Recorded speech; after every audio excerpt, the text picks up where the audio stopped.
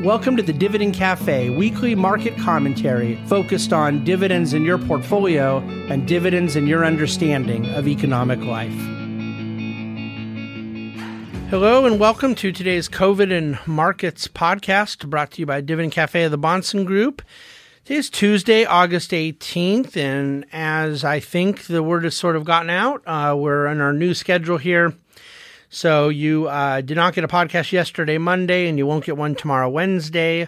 But every Tuesday, Thursday, you'll be getting this COVID and Markets podcast. And, of course, Friday is our Dividend Cafe. Every other Monday, we do the national Zoom video call that we put up on the podcast as well. So speaking of the podcast, there's a pretty good chance if you're listening to this right now, it's because you're getting it in your feed.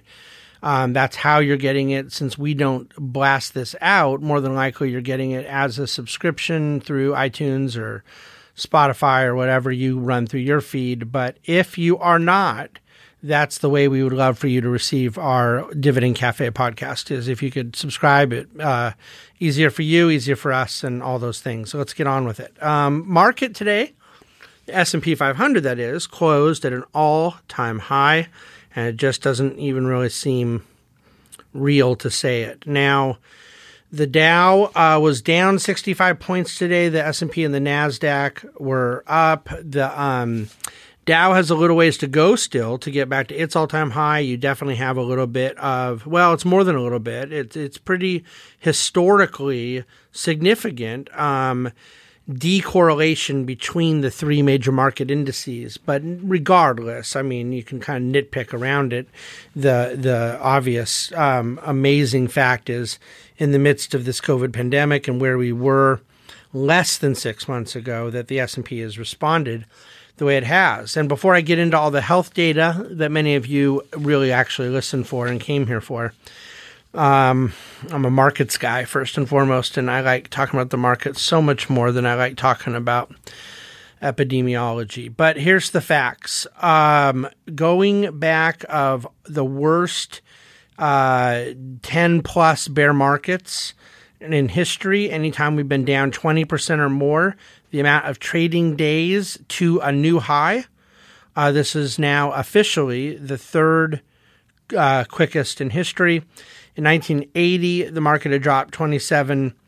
Excuse me, in 1982, the market dropped 27% and made a new high 58 days later. In 1990, the market dropped 20% on the dot around the Iraq invasion of Kuwait, and then 86 days made a new high. But here, we are 102 days. And that was after the market had dropped 36% in 31 days.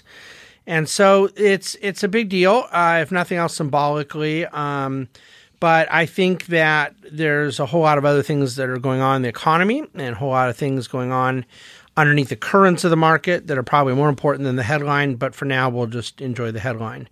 Let's talk COVID for a moment. A couple interesting tidbits first. Yale's new saliva coronavirus testing, because I would do pretty much most things to avoid in my missive or podcast, avoiding talking about saliva. I didn't want to get into the story till I understood it a little better, but then Dr. Gottlieb is now kind of all over this, putting it out there himself. And of course, he's been quite pessimistic throughout this whole pandemic, and he is viewing this as a significant development as well. But the new saliva test is being used in the NBA. It's very quick. It's very cheap. It's very easy. And so in terms of those that are looking for just a mass increase of testing to sort of verify some of the things that they want verified, this is definitely a step in the right direction towards democratization and penetration of U.S. testing efforts. At covidandmarkets.com today, there is a really significant chart. Seeing is believing, and seeing in this case will be better understanding, looking at the COVID tracking project and the Public Health Agency of Sweden to view the deaths per million in New York and the deaths per million in Sweden, and then look at the antibody testing and get an idea as to why that correlation is so high, why their present mortality levels are identical and their present antibody testing is so high, and adding to that argument around herd immunity. And I would add that I'm using the whole country of Sweden in my chart and the whole state of New York. But when you just use the city of New York and the city of Stockholm, you're getting almost 22% and almost 16% antibody positive testing alone. So I believe that getting a better understanding around New York and Sweden and these common ground issues that are also shared in other big cities and more places are helping us to understand where antibodies may be present, and therefore, of course, the eventual goal is some sort of immunity impact. I will quote here from Bill Hanage, who's the epidemiologist at the Harvard T.H. Chan School of Public Health. In talking about this very subject, I'm quite prepared to believe there are pockets in New York City and London which have substantial immunity. What happens this winter will reflect that.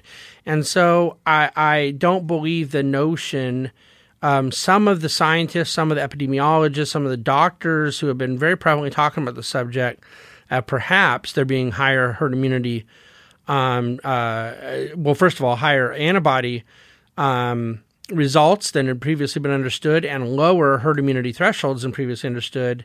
The New York Times running a big story on this yesterday, and now you're seeing folks like the head epidemiologist at Harvard chiming in. We've come a long way, and I hope most of you feel encouraged by that. I know I do.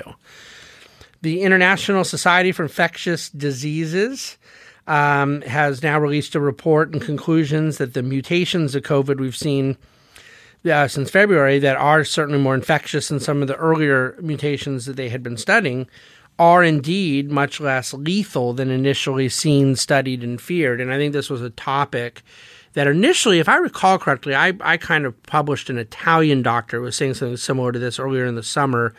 But now there's a much broader array of scientists that are actually studying the mutation that they do think has proven to be more infectious and might explain some of the higher spread that we've seen. And yet they are arguing for a very clearly definable conclusion of lower lethality or severity in this particular mutation. Today's testing, 642, almost 643,000. Yesterday, 648,000. I'm really increasingly convinced that the lower testing rate, running 600, 700,000 tests versus 800, 900,000 is a direct byproduct of there being a lot less symptomatic people. Pretty hard to get people to go out and take a test for something that they don't even remotely suspect they might have. Initially, there was certainly very legitimate questions as to whether or not it was access, delays, weather, other challenges logistically in getting a test. And I think that now, because of the declining positivity rate, and the fact that they've worked through a lot of those reporting hurdles and other logistical challenges, I think at this point it is really easy to conclude that testing has gone down because the need for testing has somewhat gone down. Now, I would certainly hope that the access to testing and capacity for testing would not remotely go down, and we'll have to continue monitoring that. But a positivity rate today of 6.29%. Around Florida, there were 9,500 hospital beds in Florida occupied by COVID patients on July 21st. Today, there are 5,500 beds being occupied by COVID patients. It's a 42% reduction. In terms of case growth, I put a chart at COVID in markets. There were 2,600 new cases yesterday, 3,800 new cases today. So even allowing for some of the spurts and spikes and irregularities in reporting, just rolling averages, you really now see Florida having fallen down the other side of that mountain. Still would like to see that number get into the 1,000s, 2,000s, much lower than it is, but relative to 15,000 and 12,000 and over 10,000 that Florida stayed at for quite some time, this is really a remarkable and very encouraging drop. Arizona today, speaking of a remarkable and encouraging drop, think about this for a second. Arizona was 21st in the country in new cases yesterday. 21st in the country. And of course, you recall it being the kind of leader of the pack coming out of that summer increase in new cases. Their positivity rate's down to 3.32% last couple of days, but even if you just take all of last week, down to 6%. So a really remarkable story continuing there. In California, the governor, Newsom, has confirmed all the backlogged cases and the glitches and technical errors and whatever else are all handled and baked into the data. And as I suspected, the cleanup of the data reflected a better picture, not a worse one. And so it did unfortunately give Sacramento an excuse to delay the reopening clock because they didn't start the clock for some of those counties that may have been eligible by those days that they were cleaning up their limbo. But in the meantime, the positivity rate across the state is now down to 6.5%. Hospitalizations and ICUs are down about 20% from their peak over a 14-day average. But if you go just on a 7-day average, it's even lower than that. In Orange County, California, you are looking at all the metrics. 6.2% positivity needs to be below 8. 31% available ICU needs to be ahead of 20. 56% available ventilators needs to be ahead of 25. Negative hospitalization compounding of 4.8% needs to be better than positive 10. But the one metric that they want is a case rate of 100 per 100,000 or lower, and they're at 106. So just think about that, okay? Out of 5 metrics, Orange County is just destroying 4 out of 5 of them. And then one of them, they're just a microscopic couple inches away, and that apparently is what's keeping the clock from running and allowing hair salons and gyms and schools and churches and inside restaurants to open. Texas, that kind of faulty positivity rate with their data reporting got cleaned up. It dropped from 16.7% to a still high 11.9% in their new 7-day average version. But the state was using tests received but not processed in their daily test counts, so it was artificially lowering the positivity rate 8 weeks ago, but then artificially raising it the last couple weeks as they're throwing in the positives from old cases into the, still newly processed tests. So when you clean up and adjust for that, in a normalized and accurate processed result standpoint, the positivity rate drops to 8.9% on a 7-day average, which is still higher than the country, but meaningfully lower than where Texas had been.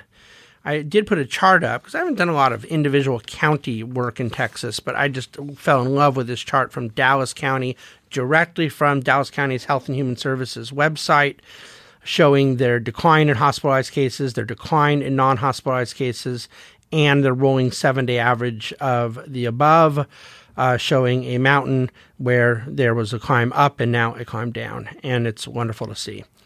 So we've already talked about the stock market today. Other news, natural gas is now up over 10% on the year and up pretty close to 50% from its recent low. And I put a chart up at Covina Markets because September is historically the strongest month for natural gas, on average up over 10% on the month, and October is the second highest month on average for natural gas.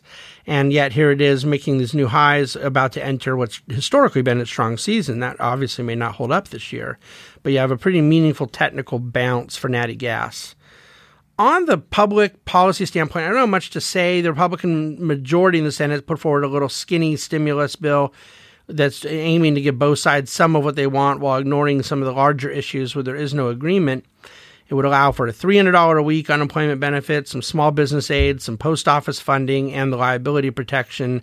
I don't think it's even going to get a response from House Democrats, let alone any kind of vote.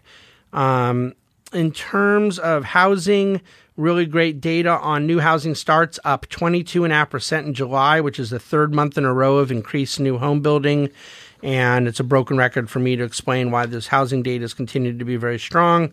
Seasonally adjusted rate, by the way, of 1.5 million units was 250,000 more than expected. I don't have a futures tick up yet, so forgive me. I do believe that we're, in a pretty frothy place with markets overall, but we're there for a reason. You have a high multiple because you have a lot of liquidity and a very low risk-free rate that it is priced off of. In the meantime, though, I'd take any question you have for me on the market anytime. Thank you for listening to Coveter Markets. The Bahnsen Group is a group of investment professionals registered with Hightower Securities, LLC, member FINRA and SIPC, and with Hightower Advisors, LLC, a registered investment advisor with the SEC. Securities are offered through Hightower Securities, LLC. Advisory services are offered through Hightower Advisors, LLC. This is not an offer to buy or sell securities. No investment process is free of risk. There is no guarantee that the investment process or investment opportunities referenced herein will be profitable. Past performance is not indicative of current or future performance and is not a guarantee. The investment opportunities referenced herein may not be suitable for all investors. All data and information referenced herein are from sources believed to be reliable. Any opinions, news, research, analyses, prices, or other information contained in this research is provided as general market commentary and does not constitute investment advice. The Bahnsen Group and Hightower shall not in any way be liable for claims and make no expressed or implied representations or warranties as to the accuracy or completeness of the data and other information, or for statements or errors contained in or omissions from the obtained data and information referenced herein. The data and information are provided as of the date referenced. Such data and information are subject to change without notice. This document was created for informational purposes only. The opinions expressed are solely those of the Bahnsen Group and do not represent those of Hightower Advisors, LLC, or any of its affiliates. Hightower Advisors do not provide tax or legal advice. This material was not intended or written to be used or presented to any entity as tax advice or tax information. Tax laws vary based on the client's individual circumstances and can change at any time without notice. Clients are urged to consult their tax or legal advisor for any related questions.